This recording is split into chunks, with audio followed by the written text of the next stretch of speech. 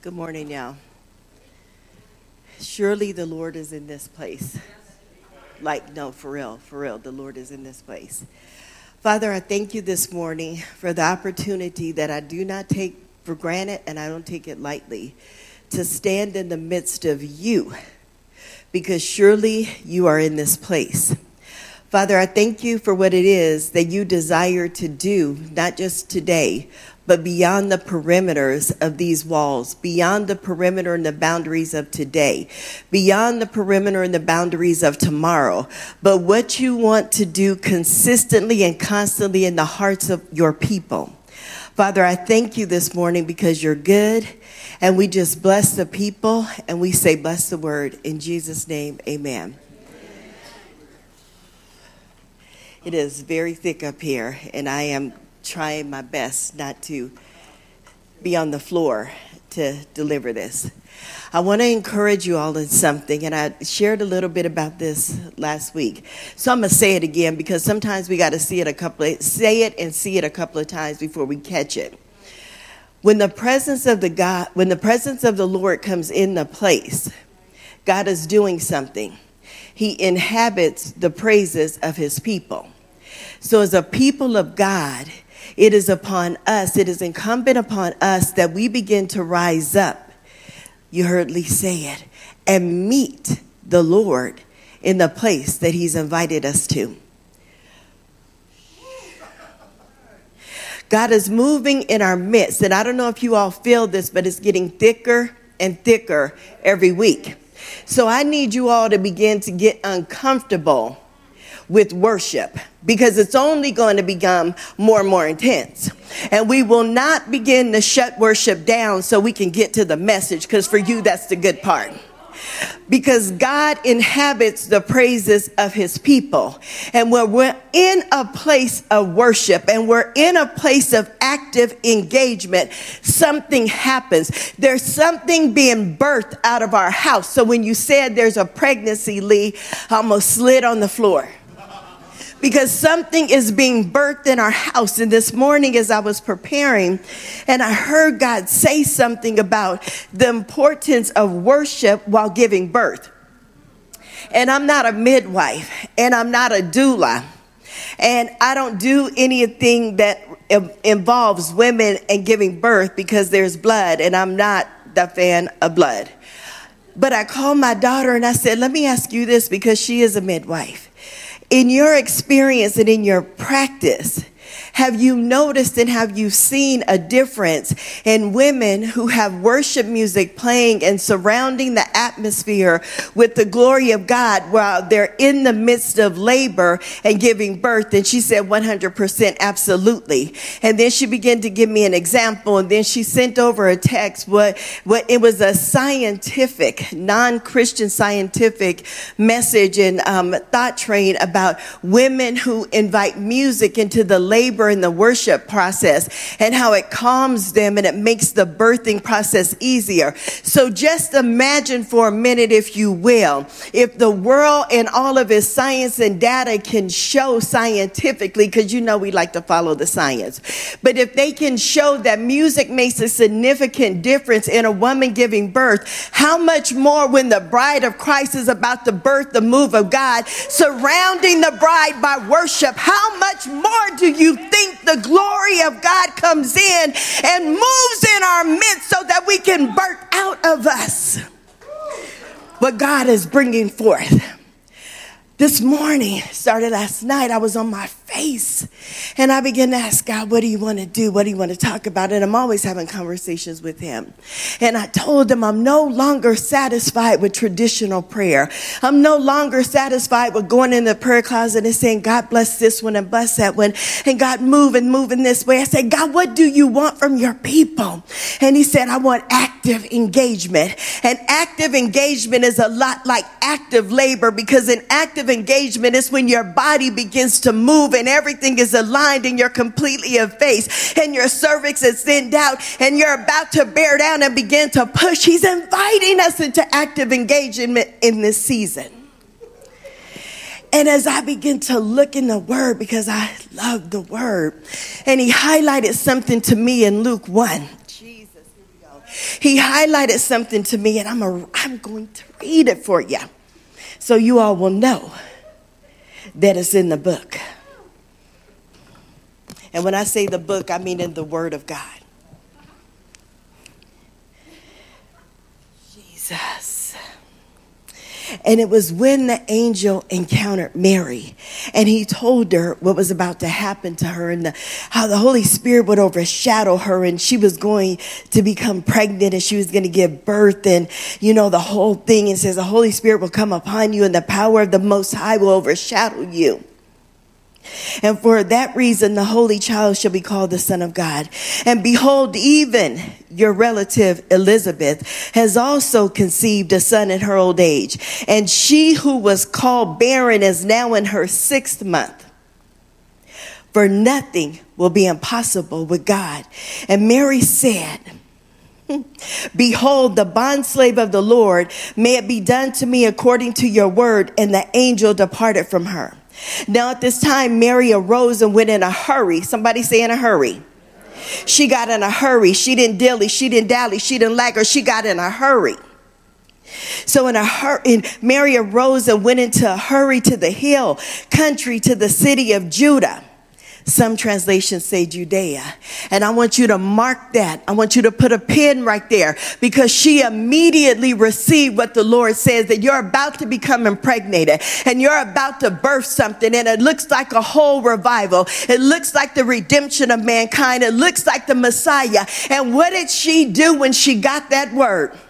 She got up and got in a hurry and went to praise. Judah is praise. She got up in a hurry and she immediately received the word and went to the place of praise. Something happens when we posture our heart that we will immediately respond to the word of the Lord by going into praise. Praise will concrete what the Lord is speaking and saying and doing in you. It gets better from here. And entered the house of Zacharias and greeted Elizabeth. When Elizabeth heard Mary's greeting, the baby leaped in her womb and Elizabeth was filled with the Holy Spirit. Let me explain it to you in a different way. This is in the book of Dr. Tony Robinson, chapter 1, verse 1. Here we go. You ready? Mary immediately got up and received what the Lord was doing and went into a posture of praise. And upon getting to the city where she went to the place of praise, the moment that her cousin saw her, some translations say her aunt, the baby inside of her leapt. When we orient and posture our heart to a place of praise, the Jesus in you ought to make the Holy Spirit in me leap. The Jesus in you, the promise of the Messiah that you bear, ought to make revival birth out of me. Something ought to be leaping in our hearts this morning because we have encountered the Father. And guess what? Jesus. And it says, and she cried out with a loud voice and said, blessed are you among women and blessed is the fruit of your womb. She immediately went into a place of the prophetic. We want to see the prophetic. We want to see the prophetic activated in us. Allow the Jesus in you to meet the revival in me. And all of a sudden we'll see you begin to rise up and prophesy. And what do I say when I say prophesy? The testimony of Jesus is the spirit of prophecy. So immediately we begin to rise up and testify about the goodness of the Lord of Jesus, that then becomes a prophecy for the entire world to see and know that the goodness of the Lord is in the land of the living. And it becomes more than just a song that we sing that says, I believe I'll see your goodness in the land of the living, because I've been living for a long time. And I can tell you now, I'm not still just believing that I will see it. I'm looking at it every day. And it doesn't look like stuff. It looks like a move of God. It looks like you, and you. Jesus, he's moving in our midst encounter. He's moving in our house. There's something that's taking place in here that God is wanting to bleed out into the streets. Jesus, there we go. And that wasn't necessarily the message this morning, but God wanted you to hear that. So that was the word. That was the message. But I want to share something else, and I'm not going to be before you long because I believe God said what he wanted to say, but because I feel like there's some people that needs to hear the other parts of this. The word that he gave me specifically was, let me pull this up because it's a cute title and he never gives me titles. It's Moms of Unconventional Measure in Inconvenient Times, because it's Mother's Day. And he began to highlight to me, because we know the obvious. We know about Mary. We know about, Elizabeth. We know about these people. But there are some hidden moms in here that were unconventional mothers in inconvenient times. Can I tell you right now, thank you, Jesus, because you just hide the sin. You are so brilliant. Can I tell you that there's never been a significant move of God that wasn't first birthed out of a woman? Jesus came from somewhere. John came from somewhere. Moses came from somewhere. And funny, we're going to start with him. We're going to start with his mom, Jochebed. And I butchering this poor woman's name, but if they were born in modern times, they'd have a really nice, easy name. But in the book of Exodus, something was happening in Exodus 2. Under the pressure and under the weight, the children of Israel, there rose up a Pharaoh who didn't know Joseph. He didn't know the covenant and things that they had in place with Joseph. He didn't remember anything about Joseph. But what he did see was that the people were numbering by the masses and they were outgrowing the Israelites. How many of you know that the church isn't dying? It's enlarging itself. We're growing in masses under pressure, under, what is that word? Persecution and all that stuff. The church is still enlarging itself, right? And I love how Jordan always says, and my son Jordan, he says, which is true. He said, the people begin to cry out for a deliverer. They begin to cry out for freedom and deliverance. And God could have came down and said, here I am. I'm here to free you and deliver you. But God didn't do that. He sent a man. And that man was Moses. But in that time that Moses was born, it was that, I believe, Lee, correct me if I'm wrong, historically, that was literally one of the worst times for the death of children, because the Pharaoh had issued an order for children 2 and under to be born. He had given word to 2 midwives and said, hey, I want you to watch these women when they have births. If there's a boy, I want you to kill it. If it's a girl, let it live. There's nothing new under the sun. We think it started in 1973. It's nothing new under the sun. You want to know when there's a significant move of God taking place in the earth? Watch how the enemy begins to decimate, destroy, kill babies. I said it. There, we all clear? So we understand it's not even necessarily about overturning anything. What it is about the enemy is trying to stop a move of God that can't be stopped, because the enemy can't go ahead of the Lord and thwart his plans for the world. But anyway, here's Moses' mom. And the children of the Hebrew children are increasing in numbers. And then he made an edict, which is a law and a command, that babies born had to be tossed into the Nile, throw them in the river.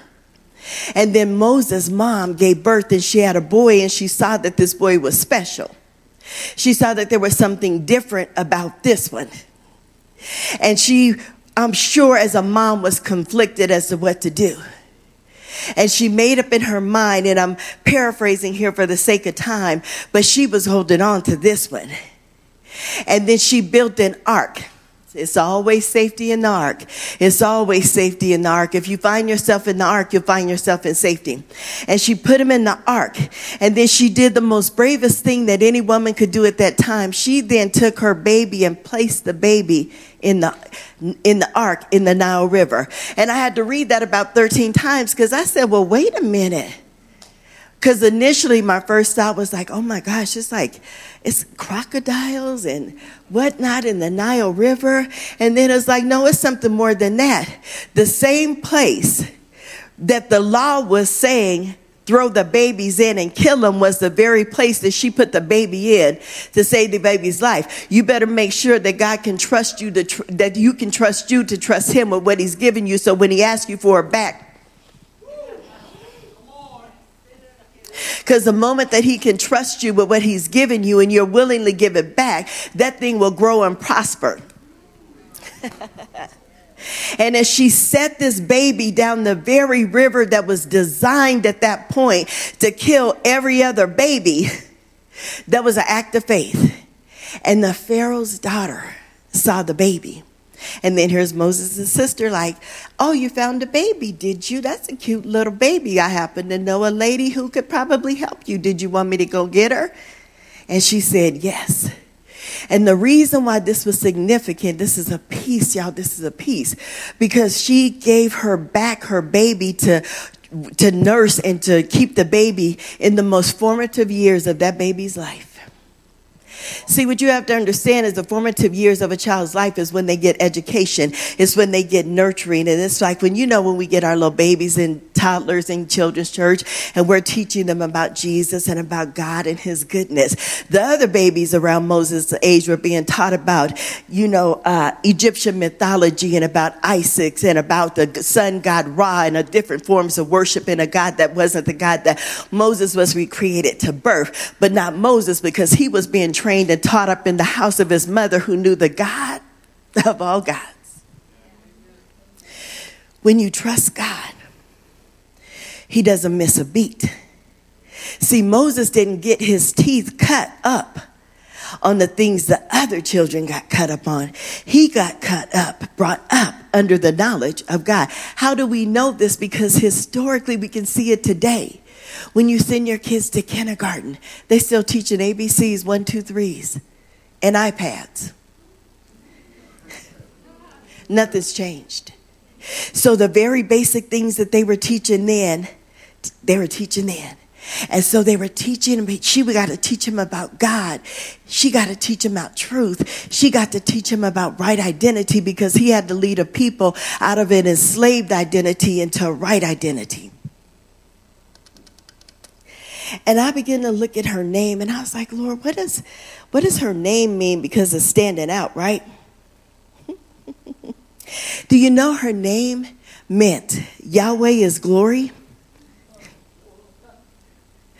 Yahweh is glory. So this woman who bore the name of glory gave birth to a deliverer. And then I began to look at this again and it said, she was a daughter of Levi, married to a Levite. So I began to look at what that entailed. And I said, oh, that's quite interesting, huh? That the Levites were assistants to the priests in the worship in the Jewish temple. The primary role and assignment of a Levite was to lead worship. And we still don't believe that worship precedes birth. Because she was a worshiper, because the father was a worshiper, they birthed something into the world that would deliver their people. Man, y'all better get this, because we're birthing something in this house. You hear me by the Spirit? And then there's Hannah in 1 Samuel. And here's Hannah, Samuel 1. I don't have the scripture here, and for the sake of time, I will read it. But Hannah married a man, and her womb was closed. Her womb had been closed up. Now, make no mistake about it. Just because her womb was closed doesn't mean she was barren. Those are two different things. But her womb had been closed. And there was another wife, Peninnah. And Elkanah had two wives. He had Hannah, he had Peninnah. And Peninnah was given baby after baby after baby. And she was birthing after birthing after birthing. So it looked like she was winning. And she would torment Peninnah. And this is going to bring hope for the woman who is still wondering, God, when is it my time? Will it be my time? I'm going to help you with that today. That place of pushing, and they went up. Let me pull this up because I just want y'all to know that it's in the book. I know the story, but I want to make sure you know it because I want you to see it for yourself.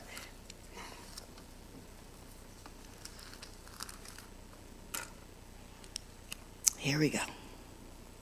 And it says, okay.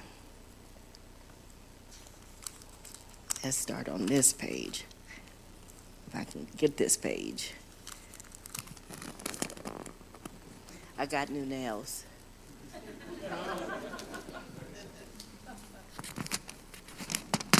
sometimes they're cute, but they're not always working the best. Okay, anyway, we're going to start right here we're at. So it says, what he would do is that he would give meat. Here we go. Okay. So it says, Peninnah had children, but Hannah had none. Year after year, this man went up from his town to worship. Somebody say worship. Year after year, this man went up from his town to worship and sacrificed to the Lord Almighty at Shiloh, where Hophni and Phinehas, the two sons of Eli, were priests of the Lord. Whenever the day came for Elkanah to sacrifice, he would give portions of meat to his wife Peninnah and to all of her sons and daughters. But to Hannah, he gave a double portion because he loved her and the Lord had closed her womb. In the midst of sometimes what looks like closed doors and closed wounds, we can begin to be so focused on what we don't have that we miss that God has given us a double portion of everything else. And see, I'm going to go back to Moses' parents being Levites, because when they came across and they went into the promised land and they distributed the land, and there was the 12 tribes and everybody got a portion except for the Levites. And the reason they didn't get a portion was because God said, I am your portion. And sometimes we forget that God is enough. And so we begin to get enthralled in worshiping the promise more than we worship the promise giver, because we don't understand timing. And some of you have prophetic words about having a baby or having things in your life that haven't come to pass yet, and you're waiting for those things to be birthed. And I'm going to tell you right now, it's like, God, did I miss it? What happened? I'm going to help you out with this right quick. Okay, so when you get a prophetic word, there's things that you need to do. One is trust the revelation, because that's the purest form of the word. The second is trust the interpretation less than the revelation, because in interpretation it can start to get a little bit convoluted. And the third is trust the application less than those. And then the last is trust the timing less than any of those. Because what happens is we get a revelation, and then when we don't see that it comes to pass, we begin to try to interpret our own self. And then we make the mistake of trying to apply the interpretation that we came up with. And then we'll try to manipulate the timing of the application of the interpretation, and we lose the purity of the revelation. And then we're way out here in deep waters, and God is like, I'm over here in the pond. So I want to help us, because we've been waiting, and sometimes we say, well, when is revival coming? I thought it was coming. I thought it was coming. And we begin to worship the concept and the idea of revival, and we miss the moments that God is moving. Chris said the river, get in the river, get in the river. It was a revelation right there that the river revival is here. Come in, jump in. The altars is open. We made space. I don't know if you all noticed this today, but I did it, and I noticed it, and I don't know if you did it on purpose, but the altar was enlarged. I told Chelsea, I said, it looks a little vacant here. What happened? Are we missing a row? And God said, no, I just made space. I made space. So during the places of worship, there's space up for you to come get in the water, come get in the river. The altar is a safe place. You don't have to wait to be invited. Come and dive in.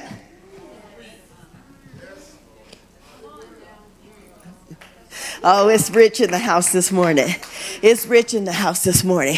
And so here's Hannah, and she can't have a baby. And here's Peninnah, and with all her meat, but Hannah has a double portion. Do you know how much meat you have to give 7 sons and daughters? And then you get a double portion of that? That's like you got a roast and I got the whole cow, but I can't see that I have a whole cow, which means if I have a whole cow, I get a calf, I get the milk, I get the cheese, I get the dairy, and all you got is a steak. You go ahead with your bad self.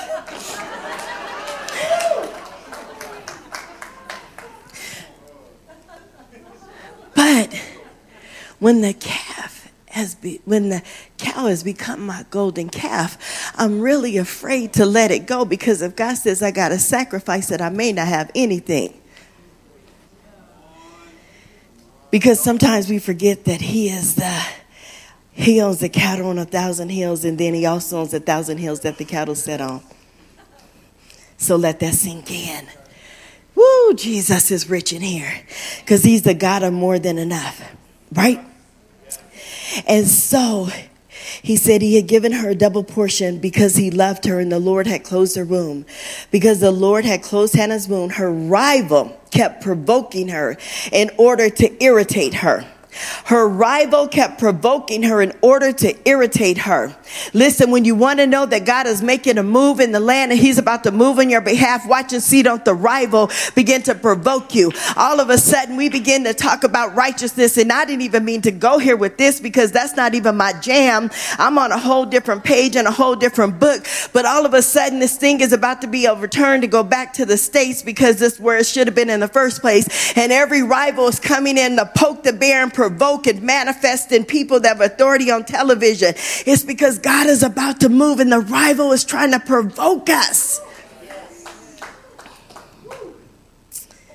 This went on year after year.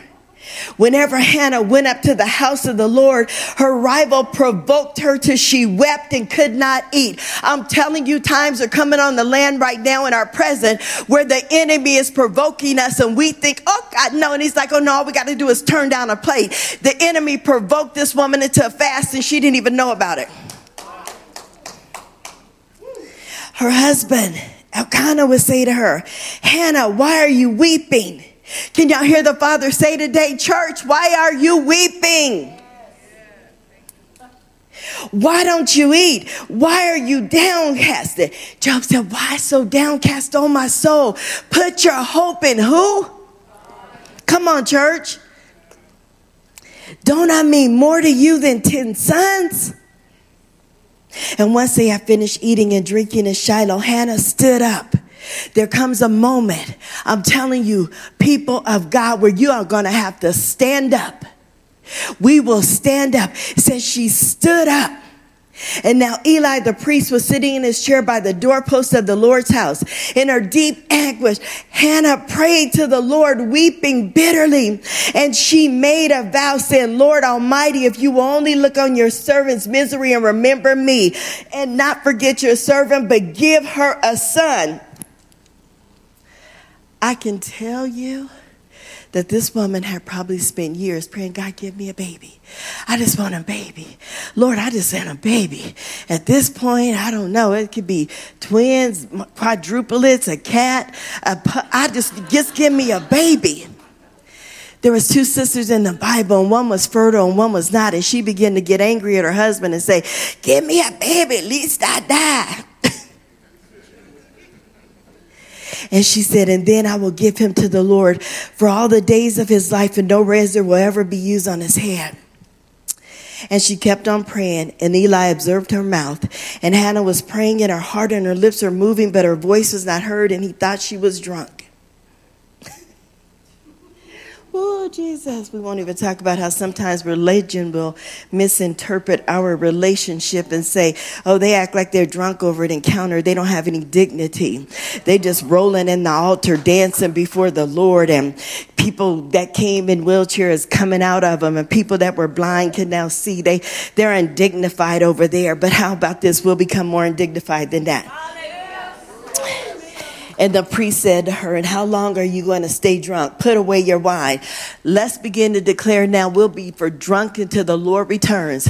We'll keep drinking deeply from his well until we are so intoxicated by his love, until we're so intoxicated by his presence that we will soon realize that there's nothing broken, nothing missing, and nothing barren in us. That all we do in the midst of our drunken, intoxicated love with the Lord is produce what he's called us to produce, and that we'll continue to multiply. And she said, not so, my Lord. I'm a woman who is deeply troubled. I have not been drinking wine or beer. I was pouring out my soul to the Lord. Do not take your servant for a wicked woman. I've been praying here out of my grief, anguish, out of my great anguish and grief. And he said, go in peace. We about to hear that. Because we're going to be a reflection of what the world needs now. Because where the world is troubled and chaos and we see peace, people will come to see what the Lord is doing. Because I heard you guys was crazy, and I came to see. And they're like, no, go in peace. And not only that, where do I sign up to join you? Go in peace, and may the Lord of Israel grant you what you have asked him. And she said, may your servant find favor in your eyes. And then she went away. And early the next morning, they arose and worshiped before the Lord.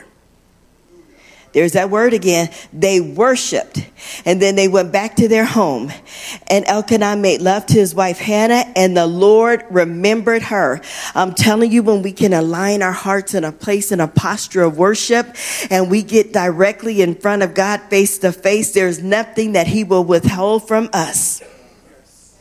So in the course of time, Hannah became pregnant and gave birth to a son. She named him Samuel because I asked the Lord for him. Remember, she changed her posture and she stopped asking for a baby and asked for a son. And here's the caveat to all of that. Hannah wanted a child and God needed a prophet. And there had to be a specific timing for his birth. So sometimes the thing that we're praying for, whether it's a physical child, whether it's a manifestation of a move of God, we forget that God's timing is in everything. So when we grab the revelation of the word in the purest form and we bring our hearts into direct alignment and say, God, I don't know when the timing of it is. I don't know what it looks like. I won't try to interpret this on my own. I won't try to apply it on my own. But what I will do is stand in a posture of praise and worship you until the promise comes. There's a prophetess in the Bible called Anna. God didn't let her die because she lived in that place at the temple worshiping God. And he said, you won't die until you see the Messiah with your own eyes. Some of us have promises over our life and prophecies, and God said, you won't die until I see it. But I need you to stay in a place of worship, because if you see me, you see the promise. If you see me, you see the fulfillment. If you see me, you see hope.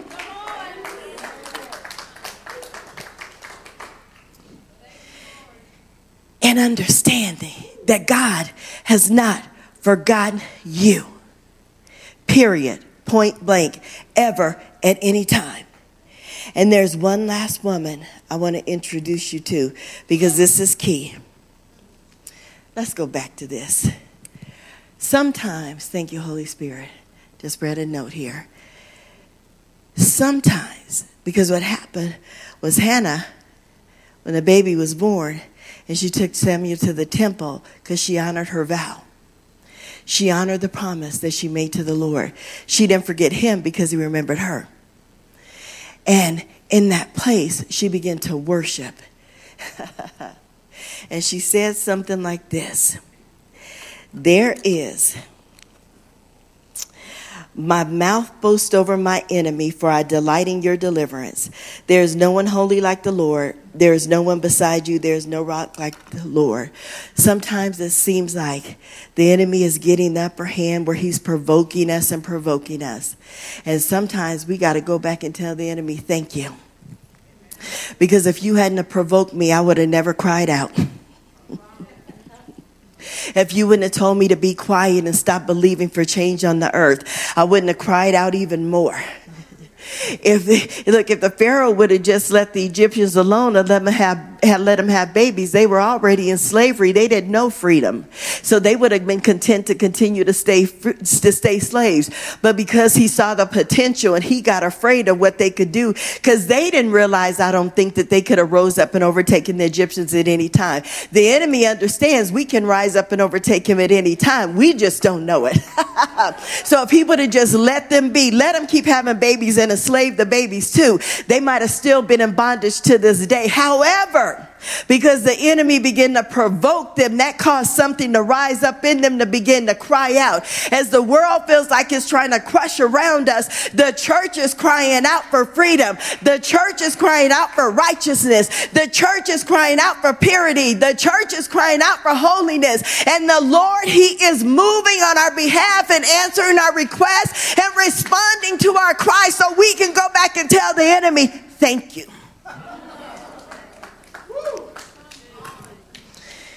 And one last woman in the 2 Samuel. Her name is Rizpah. And this is for the mamas. This is for the mamas who's looking like I got a prodigal. And you feel a little bit powerless. Let me tell you, God has your back too. Miss Rizpah can be found in the 2 Samuel 21. And it's funny because Rizpah was a concubine of Saul's, and she had these children, and then David came into office and things began to change, and then some people came, and I'm going to let you read it yourself because it's a long chapter if you all don't mind, and it's good for you all to read the word and know it for yourself too. Because we're a house that's committed to being like the Bereans, where we will search out the scriptures to be sure that these things that they say are true. And so in the midst of what happened, there was people that were being killed. And not only was Rizpah's 2 sons killed, 5 other men were killed beside them. And as a mom, we need to remember that although our sons and daughters aren't actually being killed, but these men were killed unjustly. And you know, in Hebrew, and even to this day, they don't leave bodies uncovered. It's like they die and they got to be buried. The bodies have to be properly handled within a certain time frame. And they left the bodies of these men open on a hill, her son and 3 more rather, right?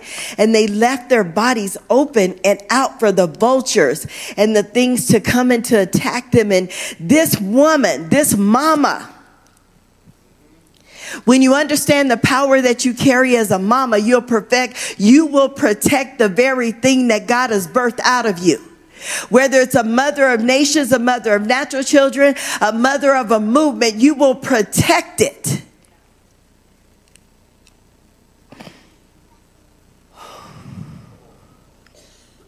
So this woman was a concubine of Saul, and her 2 sons, along with 5 other men, were killed in retribution for the past sins of others. And these men were killed and their bodies left on a hill exposed. Rizpah took it upon herself to cover all of these men. She didn't just say, well, I'm praying for my kids. God bless you. Hope yours get it together.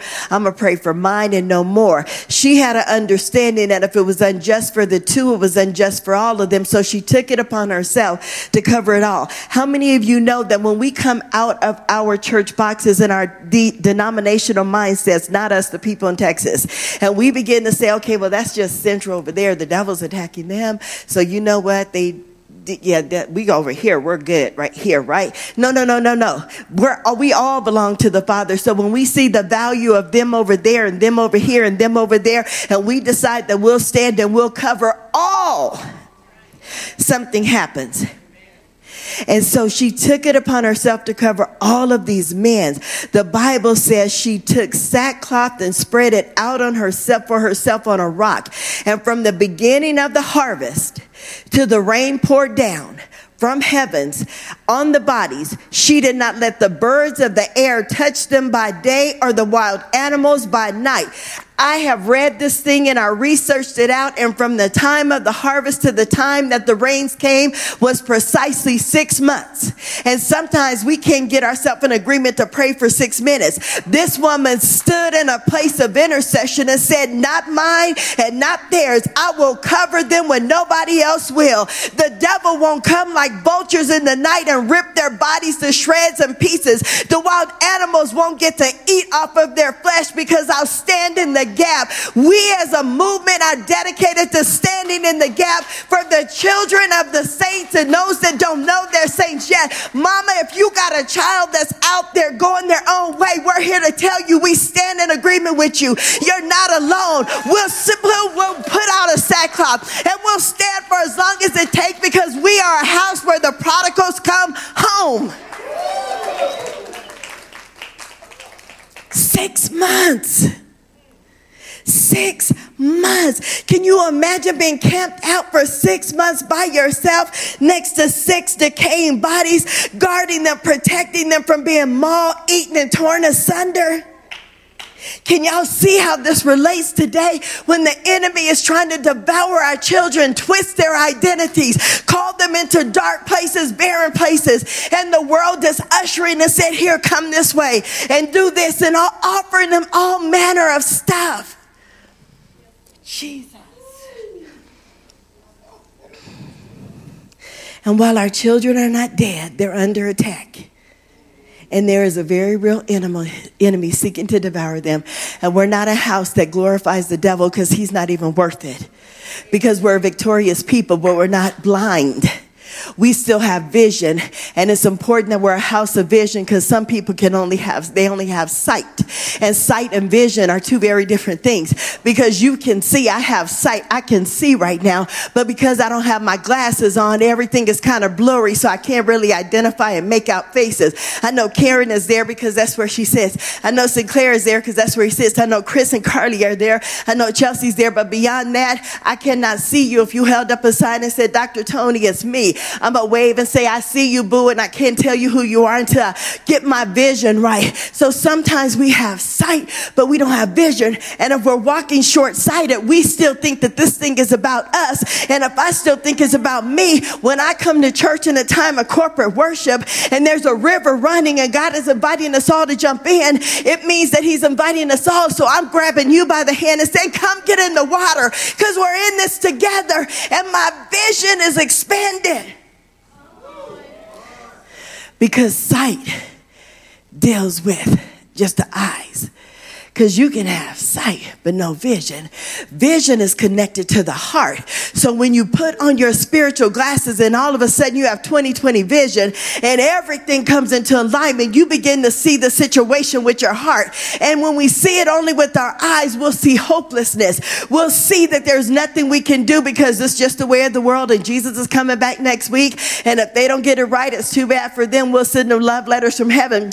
Peace out, deuces. That's not how this works, because he's not coming back on a rescue mission to escape us out of our trials and troubles. He's coming back for a bride that looks like him, and it's expanding her train daily. Her train is getting longer and longer. Her train looks longer than Princess Diana. And you know who's covered in the train? It is the righteous, and he's making room for them. And when we can see that through the lens of the Father's heart, we will not be content to only just be us and no more, because I see you.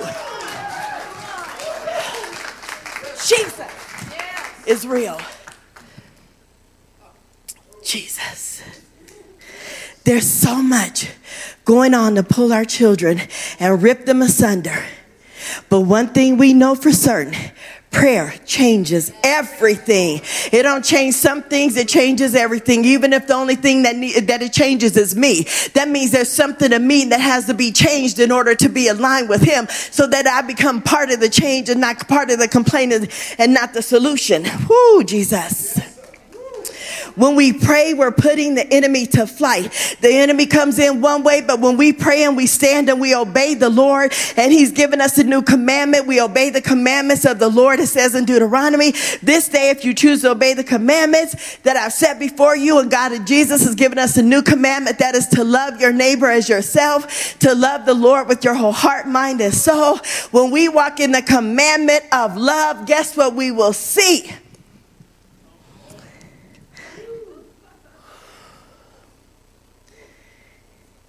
We will see what the word says. The enemy will come in one way and it'll flee 7 different ways. We put the enemy to flight. It can't stay here. It can't attach itself to what belongs to the Lord. And we have made prophetic decrees and declarations for this house, that is for me and my house. And when I say me and my house, I don't necessarily mean just me and the Rob tribe. I mean me and the Encounter tribe. I mean me and the Henderson tribe. I mean me and the Vegas tribe. When me and my tribe, we will serve the Lord. We're covering our children and preventing the enemy from gaining a foothold in their lives. Jesus, Jesus, Jesus. When we commit to be like Rizpah and stand on their behalf, refusing to allow the birds of the air to rest on them by day or the beasts of the field by night. I've just retired from coordinating the National Day of Prayer for the city of North Las Vegas. I did it for 5 years, and then God's moving me into a different area and a realm. So we passed the baton, and during the week leading up to prayer, the person who's over for the state sent out a prayer request and said we need to pray. Because it was the week of the draft, and she said God had showed her all these people coming in from the drafts, and they were also bringing in their various demons, idols, entities, or whatever. I'm like, oh, that's interesting.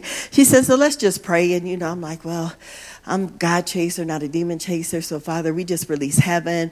I'm not trying to hunt out devils and demons. I'm looking for you. Where you at? What's your goodness? So we can release that, because if we release that, everything else has to bow. And then that evening, she sent us a text and said her daughter, her niece or something, is a nurse at the ER of a big hospital here. And for some reason, that weekend, they had more teen suicide attempts in our city than they had in months.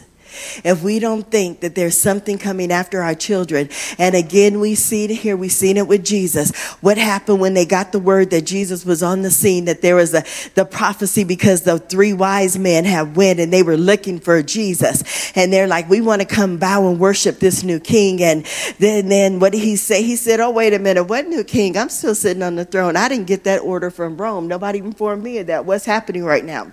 And he said, go and find him. And when you find him, come back and tell me, so I can worship him too. But they knew by the Spirit of God that wasn't quite what you want. And when they didn't come back, he said, let's put out a law. We about to kill everybody under the age of 2. Because we're going to stop a movement. We're going to stop the Messiah. Well, guess what? They couldn't stop Moses. They couldn't stop Jesus. And they won't stop us. They will not stop us. The enemy cannot stop it. It can't run ahead of God. And God has said that there's a movement that's being released right now. And we're in the midst of it. And we're running it. And you will not be able to cut off our lineage and cut off our children. Because God is a God of generations. He said, I'm the God of Abraham, Isaac, and Jacob. And I'm telling you, when we get the understanding of that he's a generational God, we'll rise up and we'll begin to defend not only our generation, but the generation behind them and them and them and them, because he's generational, we're generational, and we declare that the generations will rise up and worship the true and living God. And I'll close with this. I hope we've been able to give you an illustration of what it looks like to be a mom that follows hard after God. Because sometimes we think, oh, I'm just a mom. I'm just, raising these kids, and I'm just a mom. And I'm like, no, there's no such thing as just anything.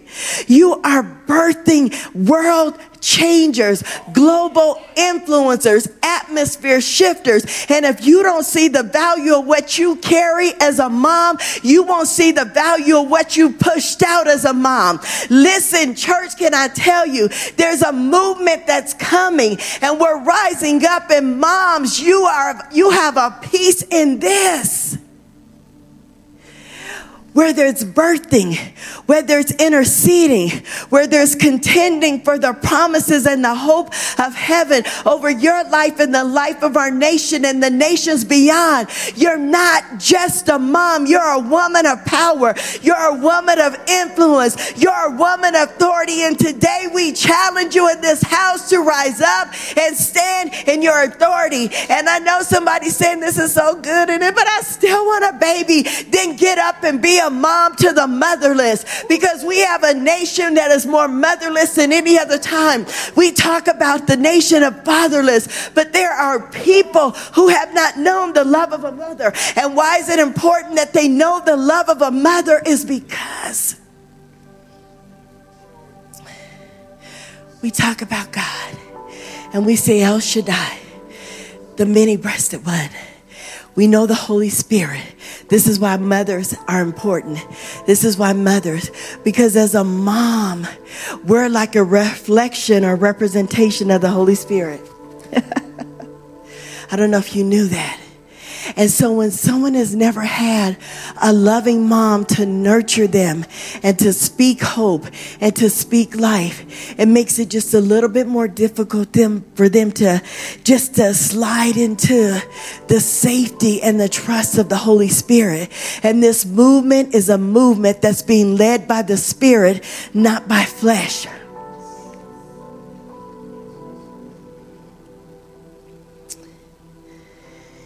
And Jesus and the Spirit and the bride say, come. When Mary saw Elizabeth, something about the presence of Jesus, the Holy Spirit caused John to leap. And there was a convergence of Father, Son, Holy Spirit made manifest on earth in that moment. We think it was in the Pentecost. And something powerful happened in Pentecost. But can I tell you, Pentecost is now. The Spirit is moving now. Can you feel your baby leaping? Can you feel the anticipation?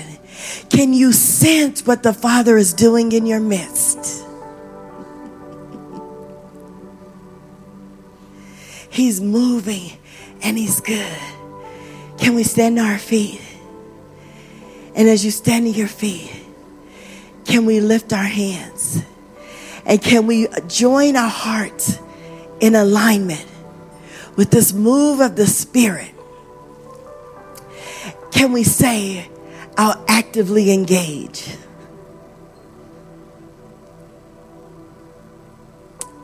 I won't resist the push, because sometimes it's coming to push you so that you can push it out. When I had my first son, we talked about this last night, and I got stuck in labor, and I didn't have anything else to give, and they'd given me too much epidural, and I couldn't push. And I was refusing a C-section because I knew I was like, nope, I'm not doing that. Nope. I need to give birth to this baby. And I didn't have it within me to do. And they brought in 2 nurses, and they rolled up this sheet looking thing, and they started here, and they began to roll that baby and roll until we pushed it out. I couldn't have given birth without assistance. Sometimes we think we're able to birth this thing out on our own. And I'm here to tell you, naturally, the body is designed to do what it does. And it's natural for a woman to, people always say this in other countries, they just have babies in rice fields and keep working. Well, that's, I don't know if that's true or not. I listen. But let me tell you is this. In the kingdom, we're not designed to birth alone. We're not designed to birth alone. We did it, God. We're time now to lock hands and to lock arms as a body to bring birth to the fullness of what the Father has for us. Amen. Let's lift our hands. Father, we just thank you today that we are committed to being actively engaged. We won't buckle down, but we'll bear this thing out. Father, we are committed to aligning our hearts, our minds, our purposes, and our passions with yours. We are committed. We will not abort or abandon our mission. We will birth it out, and we'll be here, Father God, to help others and assist them in their birthing process too. Father, I thank you, and we just bless every mama in this house, and we just declare your value. Mamas that are, mamas that will be. And we pray a special prayer over mamas whose children have left here untimely and sometimes even unjustly. And we pray healing over your broken heart. And we just celebrate you, and we bless the mamas of this house. And we thank you, God, for what you're doing in our midst. Amen. Do you all just receive His goodness today? We're going to ask the prayer team to come on up.